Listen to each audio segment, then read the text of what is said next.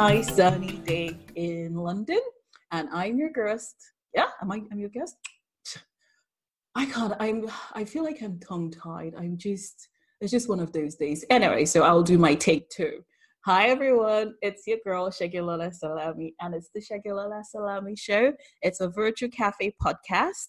And I think of it as a very futuristic, spaceship that my virtual cafe is being held in or, hosted from. So I've been drinking lemon water because, we feel like bugs are all over the place and my body's been fighting it. So I've been drinking really bitter lemon water, but, it is what it is. Who have I got here with me today? Hello, Shagilola. I am Roland Chesters. I am a disability advocate and author of Ripples from the Edge of Life, which was published in May this year, which is the story of my HIV and AIDS diagnosis 12 years ago when I was told that I had 2 weeks to live. And the book also contains the stories of 13 other people from around the UK who have also got a HIV/AIDS diagnosis ranging in date from the early 1980s up until the most recently diagnosed person in the book, who was diagnosed in 2015. Oh, hello, Ronald. It's nice to have you in the cafe. Now, it is a virtual cafe, so what would you like to drink? I think I need to butter you up first, before we start talking. Okay, thank you for the offer. And it's Roland, by the way, not Ronald, Roland. Oh, sorry. Like the rats. Think of the rats. Everybody does that. Roland, yes, sorry. That's all right. What I would like to drink, please, is a lovely cup of green tea. That actually sounds quite good, though, especially with this weather, just sort of help clear your throat. Would you like a dash of lemon in it as well? That would be very healthy. Thank you. Okay, we will get that. I really wish, I had this perfect image of a virtual cafe inside a spaceship somewhere. I think that would be very representative. But, in the meantime, something... I can hear the cups clinking in the background, sound effects. Wonderful. I know, right? I really need to upgrade my virtual cafe. I need to make it more realistic. Okay, my to-do list is increasing. But then something you said earlier on caught my attention. You were told you had 2 weeks to live. Yes, that's right. Tell me about that. That sounds really scary. Well, the way that it happened was that for over a period of 2 years before I was diagnosed, I was becoming increasingly unwell. Mm-hmm. I was losing the use of my arms and my legs, the ability to speak, losing lots of memory, becoming very unfocused. I was noted at work. I was working as a civil servant in Westminster. I saw lots and lots of different specialists, had lots of different tests. Nobody could tell me what the problem was. My partner took us away to Paris for a weekend, thinking it'd be good to get away for a weekend, and I actually collapsed in the underground, and he had to carry me home. And I don't remember that, but he does. And he started coming with me to all of these specialist appointments because obviously he was concerned. I ended up seeing a chest specialist in a local hospital. They thought they'd found something on my lungs, which actually turned out to be nothing more than chickenpox scars. But the specialist, recognizing that we were a same-sex couple, asked if I'd ever had a HIV test. And I hadn't. We'd been 10 years at that point in a monogamous relationship. I'd only had one previous relationship. And so I thought there was no need for me to have a HIV test. But I was desperate. I thought I was going mad because nobody could tell me what the problem was. So I said to the specialist, please test me for anything because I need to know. I had the test done on Thursday, the 31st of August, 2006. And I told the consultant, the specialist, that we were about to go on holiday for 2 weeks on the Saturday. So I would pick up the results when we came back from that holiday. The following day, the Friday, I staggered into my office to put on my out-of-office message. My partner, Richard, was at home packing. When I got home, there were no cases packed. And when I asked Richard why, what had happened, he put his arms around me and he started to cry. And he's a big chap. He's strong emotionally, physically, and is not given to crying. He told me that the specialist had phoned home to get my office number to tell me that if I went away for 2 weeks, I would come back in a cardboard box. But Richard persuaded the specialist that he would tell me when I got home. I was HIV positive. I had AIDS. My AIDS-defining illness was progressive multifocal leukoencephalopathy. It's taken me 12 years to be able to say that. It's a brain disease, which in my case affected the cells at the base of the brain, so the ones governing the motoring skills, hence my almost paralysis.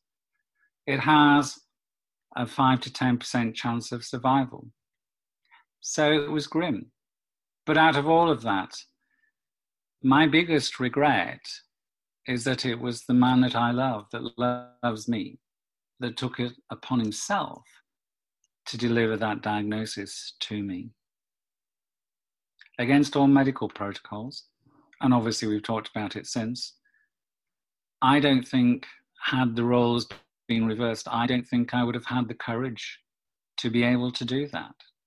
So I'm immensely grateful to him for having taken that on his own shoulders. Wow. Wow. Okay. Now, sort of as one virtual cafe friend, you know, like everyone comes to a cafe, go to a bar, and, you know, they bear it all out, you know. So you guys were monogamous. So, Yep. you know, most of it, so how did it come about? Was it before you guys got together? So Richard was tested after I was diagnosed, and the results came back that he's negative. And again, I'm extremely lucky. I do lots of voluntary work in the HIV sector nowadays. And I know of many couples where one has been diagnosed positive and the other one isn't. And that has meant that their relationship has not survived. Ours has. But to answer your question, because I was so ill, the doctors were able to work out that I had become infected probably about 15 years before I was diagnosed. And working backwards, I was 15 years previously, I was with my then only other partner. Before I met him, he'd been involved in a very bad car accident about 2 years before and had to have lots of reconstructive facial and leg and arm surgery, many operations. Whilst he and I were together, he became quite ill, lots of night sweats, unexplainable, saw lots of doctors. Doctors told him that it was probably a result of the loads of anesthetics that he'd had to have the operations, which was still working through his system. Now I know that those are symptoms of HIV. He was given lots of blood transfusions before blood was screened. You know that now blood is screened so that there is no chance of any kind of infection being carried in the blood, but that was before that started to happen. I've tried to contact him since, but I can't find him anywhere.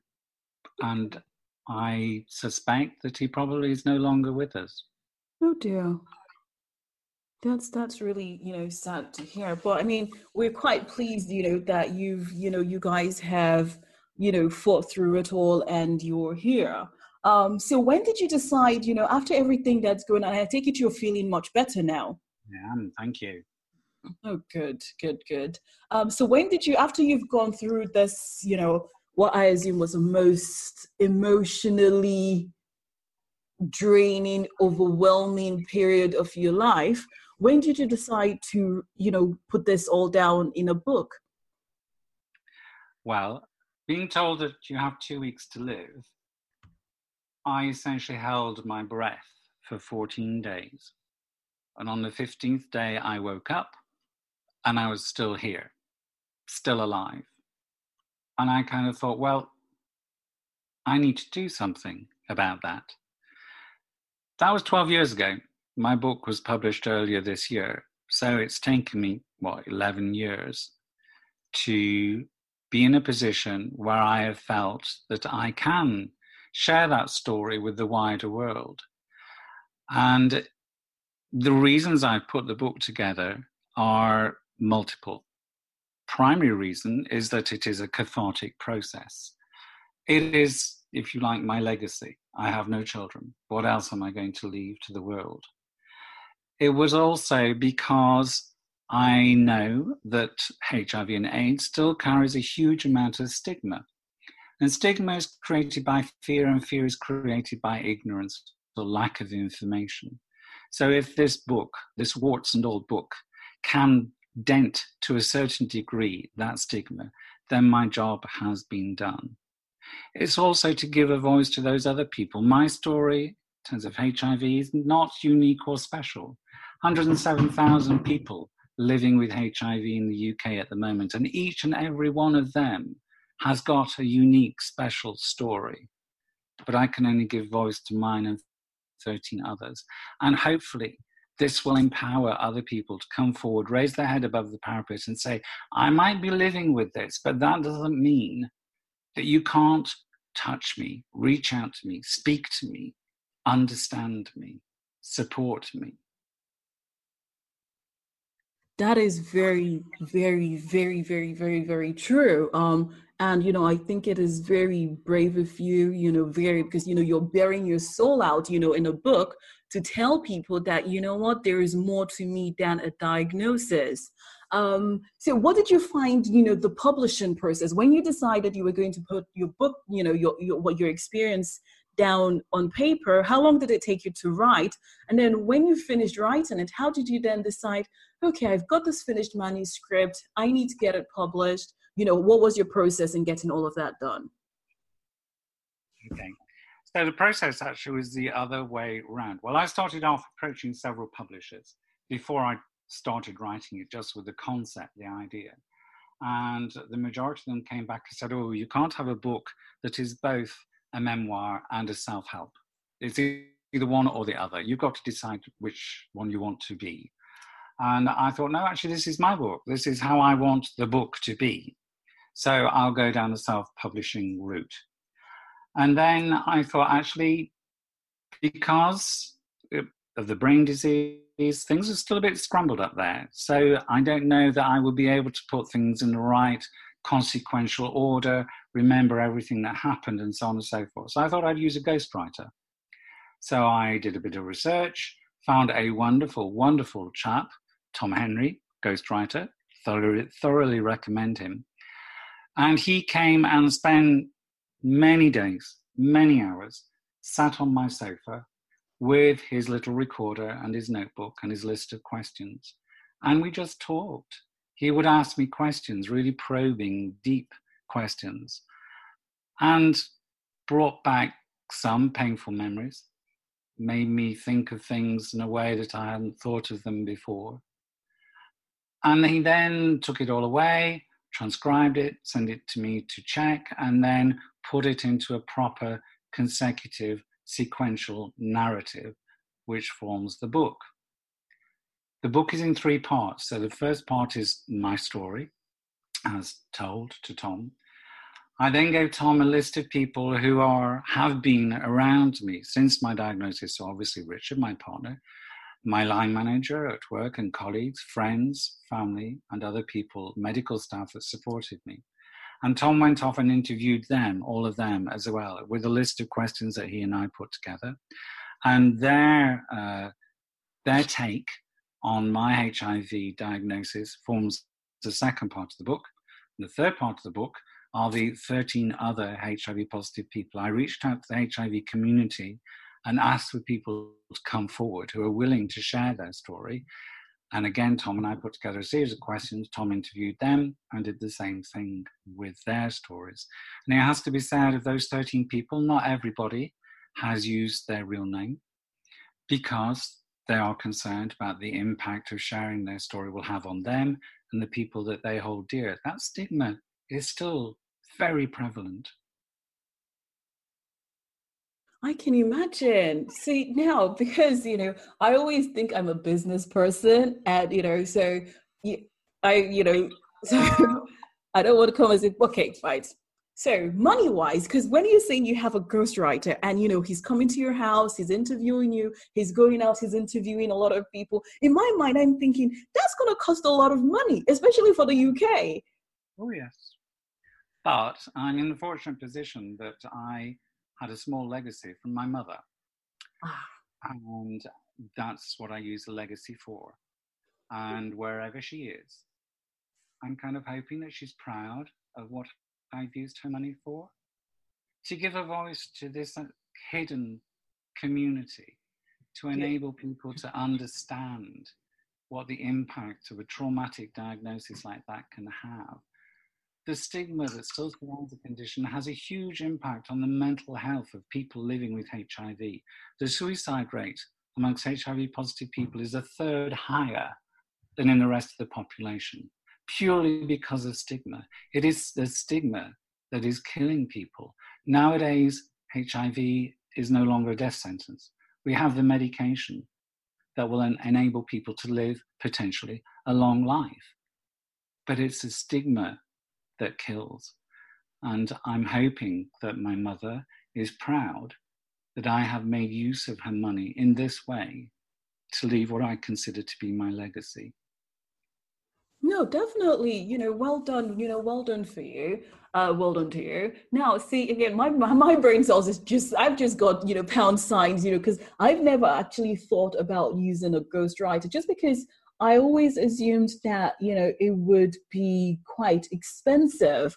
So if anyone was listening and they were considering getting a ghostwriter, can you give them, so how long is your book in terms of pages or word count, and how many days worth of work did your ghostwriter, do for you?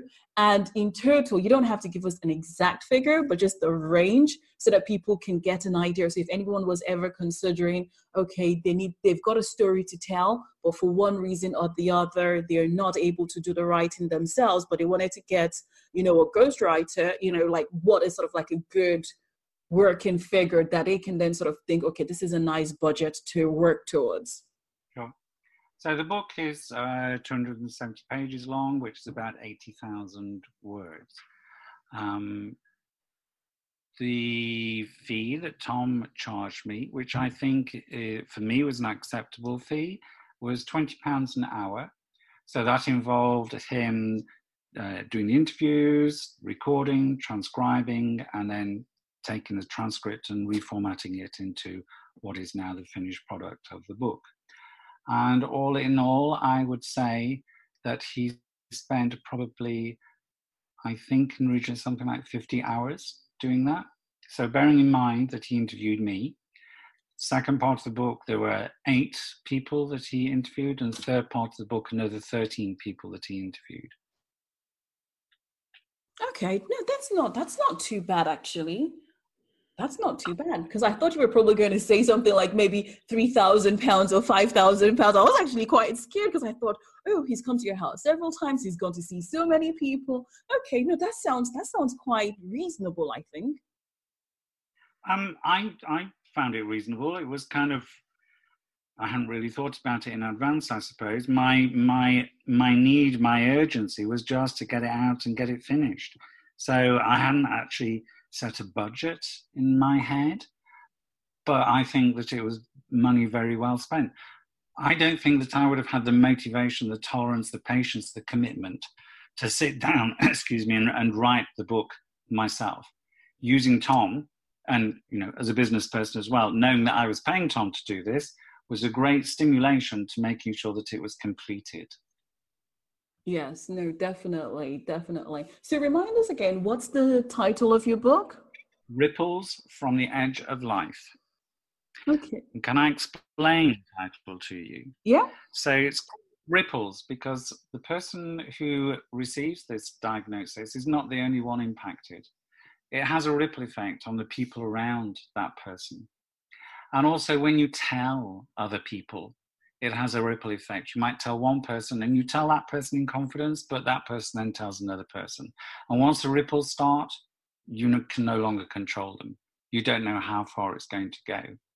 And because this book is about empowerment, it's about standing up and saying, actually, I'm not afraid of letting that go.